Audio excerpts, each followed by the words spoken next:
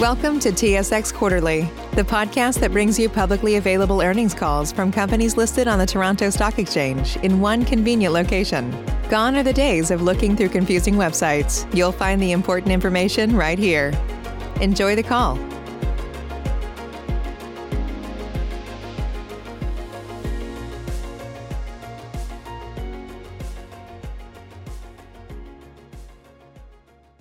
Welcome to Onex First Quarter 2021 conference call and webcast.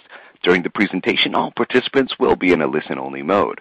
Afterwards, we will conduct a question and answer session with pre-qualified analysts. At that time, if you have a question, please press star 1 on your telephone keypad. If at any time during the conference you need to reach an operator, please press star then 0. As a reminder, this conference call is being recorded. I will now turn the conference over to Jill Humanick, Managing Director, Shareholder Relations and Communications at Onex. Please go ahead.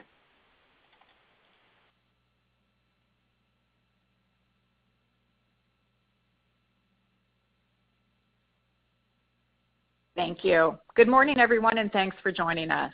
We're broadcasting this call on our website. Hosting the call today are Gerry Schwartz, our founder and CEO, Bobby LeBlanc, Onex's President and Head of Onex Partners, and Chris Govan, our Chief Financial Officer.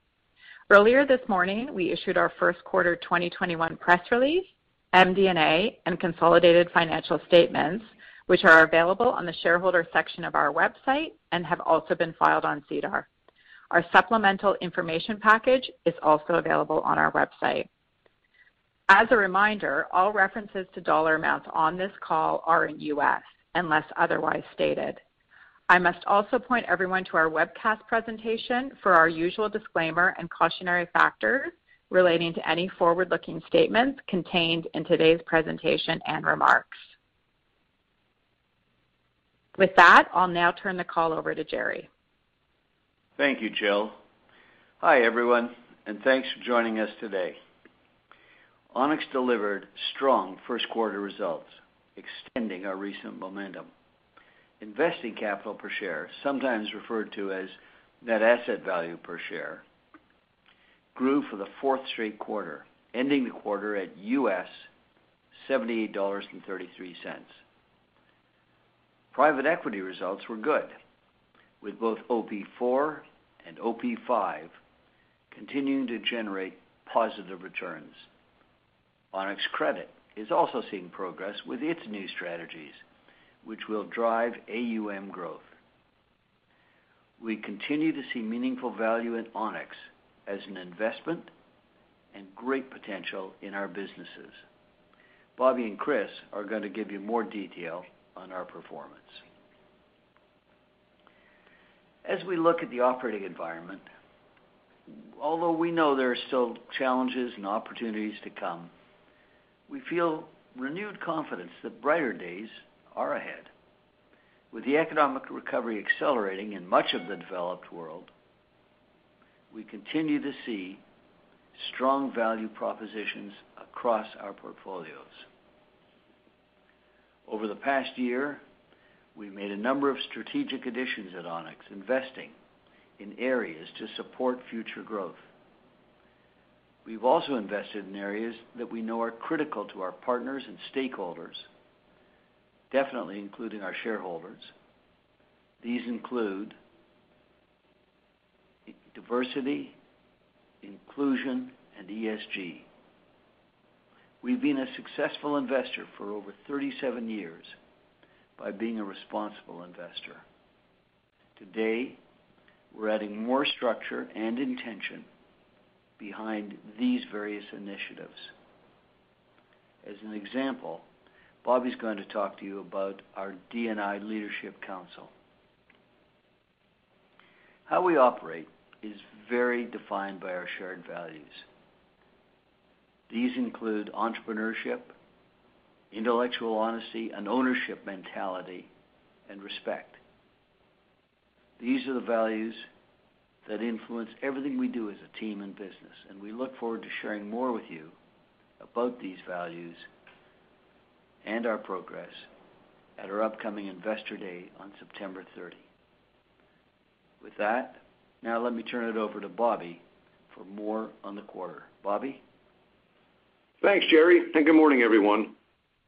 Earlier today, we reported segment net earnings per share of $5.12 and net earnings per share of $4.59. It was another strong quarter for Onex, with good progress across key financial and investment performance measures.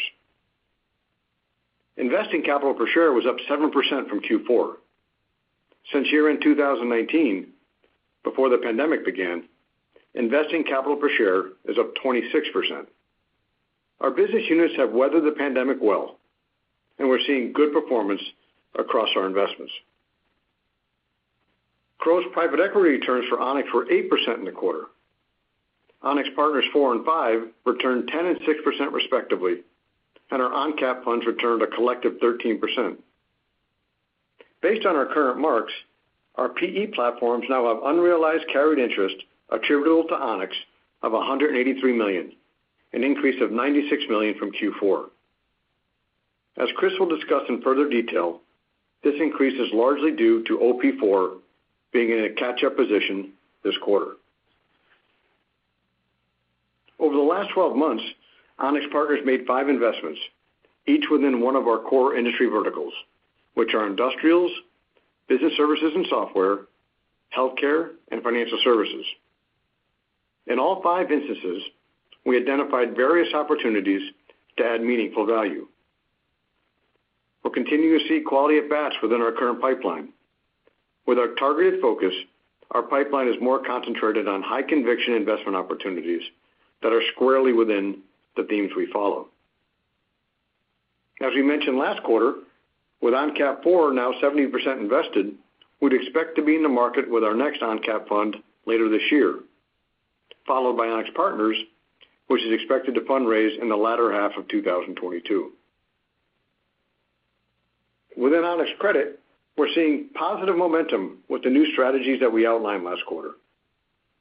AUM growth will accelerate throughout the year as we close on more third-party capital. We recently announced the pricing of our 21st U.S. CLO, raising approximately $510 million. Consistent with our strategy to make the CLO business less capital intensive, 2/3 of the equity was purchased by third-party investors, similar to our last U.S. CLO. Across our teams, we're benefiting from stronger integration and knowledge sharing. As an example, with 150 investment professionals in both private equity and credit, the teams regularly leverage each other's expertise and sector's views in evaluating investments. Last quarter, we spoke specifically about increased collaboration between the investment teams of Onex Credit and Gluskin Sheff. We continue to formalize that relationship, with both investment teams now reporting to Jason New, our head of Onex Credit. The Gluskin Sheff Client Wealth Management team remains focused on forging and building client relationships. Client assets at Gluskin grew 4% in the quarter, with good client inflows driving stable net assets. Onex Strategies continue to generate interest from Gluskin clients, with $860 million now invested in our products, an increase of almost 10% in the quarter. Overall, we feel confident with the team's progress and expect to see positive net flows for the remainder of the year. Onex is also making advancements with organizational initiatives that we know are important to our shareholders, clients, communities, and employees. While diversity and inclusion has always been core to our culture, we recently added organizational infrastructure with the formation of a D&I Leadership Council, which I co-chair with Jill Humnuck. The council has representation from every group within Onex. Our approach incorporates the principles we've always believed in, with an enhanced commitment to achieving measurable outcomes. Separately, we're also expanding our ESG program and look forward to sharing more with you throughout the year, including a near-term announcement of a new head of ESG for Onex. Overall, I'm pleased with the progress we're making in the position we're in. As we look ahead, we see good potential from the investments we've made, both within our portfolios and across our team. As Jerry mentioned, we look forward to our Investor Day on September 30th. It'll be an opportunity to provide our shareholders with more detail on our business strategies and future performance expectations. With that, I'll turn it over to Chris. Thanks, Bobby, and good morning, everyone. We had a solid start to the year with segment earnings of $5.12 per share, largely reflecting the continued strength and diversification of our portfolio, which drove both our investing and asset management earnings.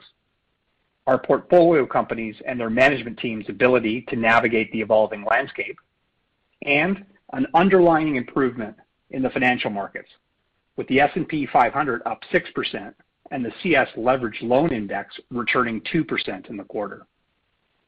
I'll start by looking more closely at Onex's PE portfolio. The quarter included net gains from private equity of $269 million, reflecting an underlying 8% gross return.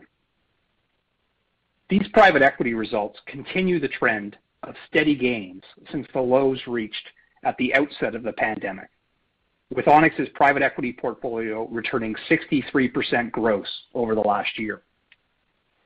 If you go back a quarter further so as to eliminate the COVID bounce back, Onex's gross return from PE is still an impressive 34% over those 15 months. With 39 separate businesses across 8 key sectors of the economy, the diversification of our portfolio has been an important part of the story, including during this past quarter. Although all industry segments contributed positively to Q1 returns, performance was led by the segments that were hardest hit by the pandemic. We saw these businesses start to turn a corner, particularly in economies that are beginning to reopen, and market valuations followed suit. These valuations reflect an underlying rotation in the equity markets that is highlighted when we pivot and break down our PE portfolio by COVID exposure. The 7 businesses directly impacted by the pandemic returned 16% gross in the quarter, completing the recovery of ground lost during the first half of 2020 and finishing up $105 million, or 12% from pre-pandemic levels. In fact, all of our industry segments now reflect positive returns from December 2019 marks. We continue to watch the pace at which vaccines roll out, economies reopen, and ultimately a new normal emerges. These factors will drive continued improvement in the directly exposed businesses. Along the way, the portfolio company management teams, in partnership with our investment professionals, will continue to adapt to the changing landscape. Overall, Q1 was a very good start to the year in PE, and we expect to build on this throughout 2021. Turning now to credit investing. Our credit portfolio returned 7% in the quarter, reflecting continued strength in the underlying loan market, with that index returning 2%. These results include $41 million of net gains from CLOs. Onex's CLO investments have now returned 16% from their pre-pandemic marks. And despite significant market volatility early in 2020, all our CLOs stayed onside their covenants, and Onex continued to receive regular quarterly distributions. The market turmoil of 2020 serves as a good reminder of the benefit of non-mark-to-market covenants and the resulting resilience that attracts investors to CLOs. Overall, investing capital per share was up $4.72, or 7% in the first quarter. Adjusting for the capital we used to acquire Falcon at the end of 2020, that's up 47% over the last 12 months. And more importantly, as Bobby mentioned, up about 26% from December 2019 pre-pandemic levels. The increase in the quarter was driven by the investment gains in both private equity and credit that I touched on earlier, as well as a meaningful contribution from the asset and wealth management segment, including $96 million of unrealized carry. At March 31st, 87% of our investing capital was invested and at work, up from 80% at year end. Although mark-to-market gains contributed to this shift, the larger factor was a net deployment of about $430 million. With over $900 million of cash and near cash, Onex remains well positioned to invest going forward, while having 87% of our capital in the ground and at work, which by the way is about a 10-plus year high, provides the foundation for strong NAV growth going forward. Lastly, a few comments on the asset and wealth management segment, which generated earnings of $148 million or $1.61 per share in Q1. The year-over-year increase was driven by PE, in particular a significant contribution from carried interest. As I noted last quarter, we expect to see outsized impacts from carried interest relative to the gross returns in OP4 while we're in the catch-up zone. During this time, 32 cents of every incremental dollar of LP profit above the hurdle rate accrues to Onex. With OP4 up 10% in the quarter, well above the 8% annual hurdle rate, Onex benefited from a sizable carried interest accrual. Value created in OP5 and ONCAP 3 also contributed to carry in the quarter. As a reminder, OP5 is just about 50% invested, so I won't be surprised to see some fluctuation in carried interest from quarter to quarter while that fund matures. Looking at the credit manager, as Bobby mentioned earlier, we are seeing positive momentum with the new strategies being launched and continue to focus our attention on growing AUM as a precursor to improving our margins, which currently reflect the upfront investment we've made in growth. We'd now be happy to take any questions. Certainly, ladies and gentlemen, if you have a question at this time, please press star then one on your touch-tone telephone. If your question has been answered and you'd like to remove yourself from the queue, please press the pound key. Our first question comes from the line of Nik Priebe from CIBC Capital Markets. Your question, please. Save big on brunch for mom, all in the Kroger app.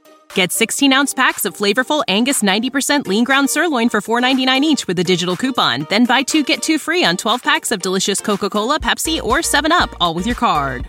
Shop these deals at your local Kroger, less than 5 miles away. Or tap the screen now to download the Kroger app to save big today. Kroger, fresh for everyone. Prices and product availability subject to change. Restrictions apply. See site for details. Yeah, thanks. So it looks like growth in the private markets was once again this quarter driven by a strong recovery in the group of businesses that had more of a direct impact from COVID implications. At a high level, can you just talk about how you'd approach valuing that particular category of investments? Just, given that I would think that a multiplier approach in kind of a trough earnings period would be a bit less relevant. So do you rely more on a kind of a DCF style or, projection of run rate earnings? Just some color around how you arrive at the fair value estimate for that group of investments would be helpful. Chris, are you going to? No, I'll take that one, Jerry. Okay, Go ahead. Good morning, Nick. No, we try to triangulate the valuations in various forms. DCF is obviously one of them, and market comparables is another. And a lot of the businesses where we had sort of direct hits from the pandemic, the best comps for those businesses that are public have traded up meaningfully, in some cases above pre-pandemic levels. We haven't moved marks that aggressively. We'd like to make sure the summer's more normal when things open up. But we do look at various ways and put different weightings on them, and we've been consistent in that approach throughout the pandemic. Okay, fair enough. And then just given the fluctuating currency values subsequent to quarter end, I was wondering if there was any sort of very rough sensitivity you could provide on investing capital. Like I don't know, is it fair to assume that the significant majority of your NAV, including corporate cash balances, would be U.S. dollar denominated, or would that be an oversimplification? No, that's a fair simplification. In terms of our cash balance, Nick, we typically are running only about 50 million Canadian dollars kept in Canadian currency, just as a data point. So the cash is, think of that as U.S. It gets more complicated when you think about the private equity portfolio, because obviously we have global businesses whose, we might measure their income in U.S. dollars, but they do have exposure to currencies throughout the world. But for the most part, think of it as a U.S. portfolio in private equity. There are some exceptions with some European exposure, and some, particularly in the on-cap portfolios, some Canadian exposure. And then for the most part, our credit portfolio, you'd also think about as a pure U.S. dollar exposure. Yeah, okay, makes sense. And then in your prepared remarks, I think you mentioned how you expect credit AUM to accelerate throughout the year. And I'm just wondering how your NAV mix might evolve, just given that I'm looking at your current allocation to credit at 13% is above your long-term target slightly. So, do you still think 10% is a reasonable long-term allocation to credit? I think long-term it gets a little bit more difficult to predict. I think near-term, as Bobby has mentioned and I've mentioned on prior calls, we do expect our CLO business to continue to grow, but to grow with a lower contribution of Onex equity. And so I think, the gross amount of credit exposure may pick up a bit over the next year or two as we do seed some new funds, but it's going to be at a lower rate, a much lower rate than the AUM growth in that business. So, is it going to be 12% a year from now? Maybe, but it's not going to be 20-25%. Got it. Understood. Okay, that's it for me. Thank you. Thanks, Nick. Thank you. Once again, if you have a question at this time, please press star then one. Our next question comes from the line of Geoff Kwan from RBC Capital Markets. Your question, please. Good morning. Just my first question, maybe following up on one of Nick's questions, is on that COVID-19 hit bucket. You talked about not moving up as aggressively as the public comps, but when the asset values were going down, is it also fair that you were not moving down the valuations of those investments as aggressively as what the market was implying?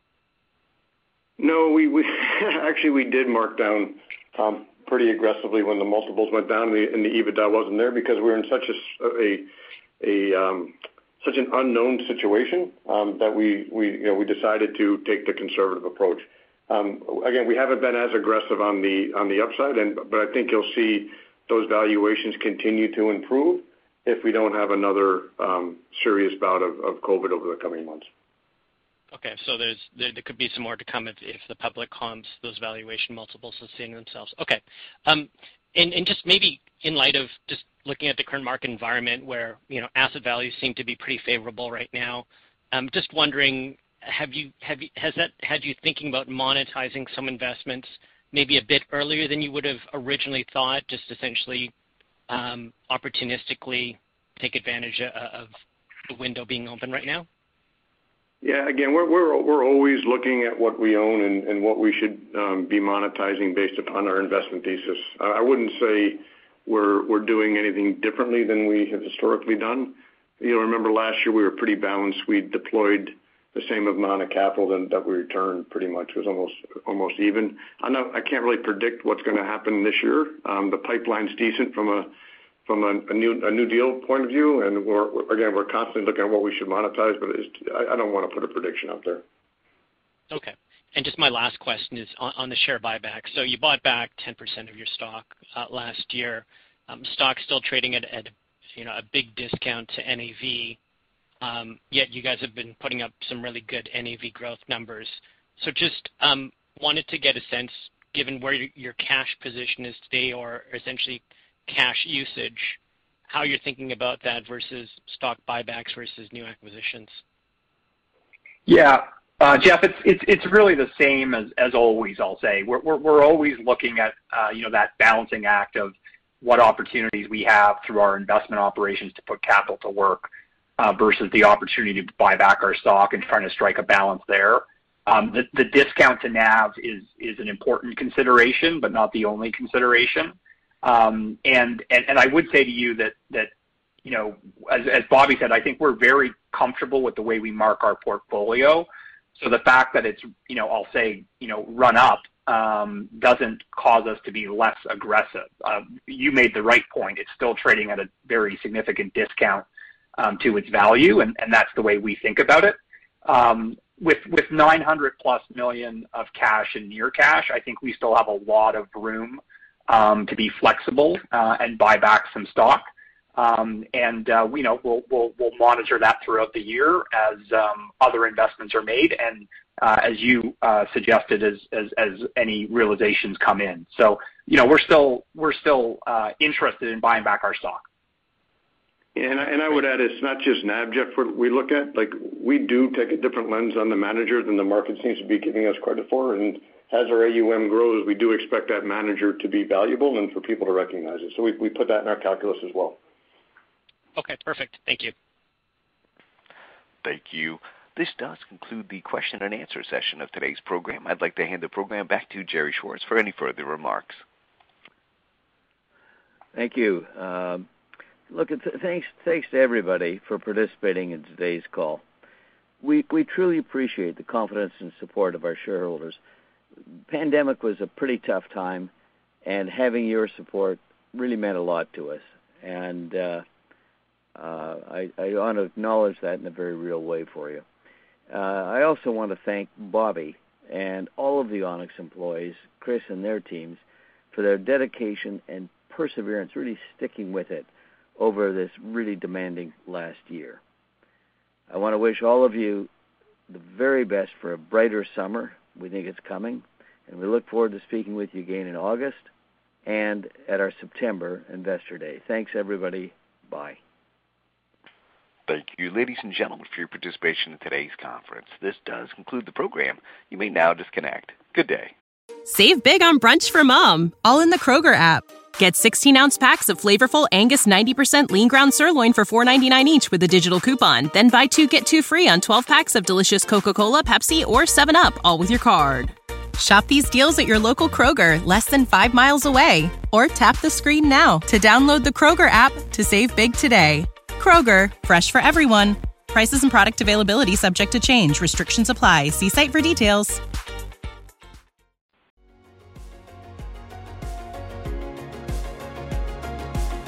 Thank you for listening to TSX Quarterly. If you enjoyed the cast, remember to leave a good rating. And remember, for any additional inquiries, please consult the company's investor relations section on their website. See you next time.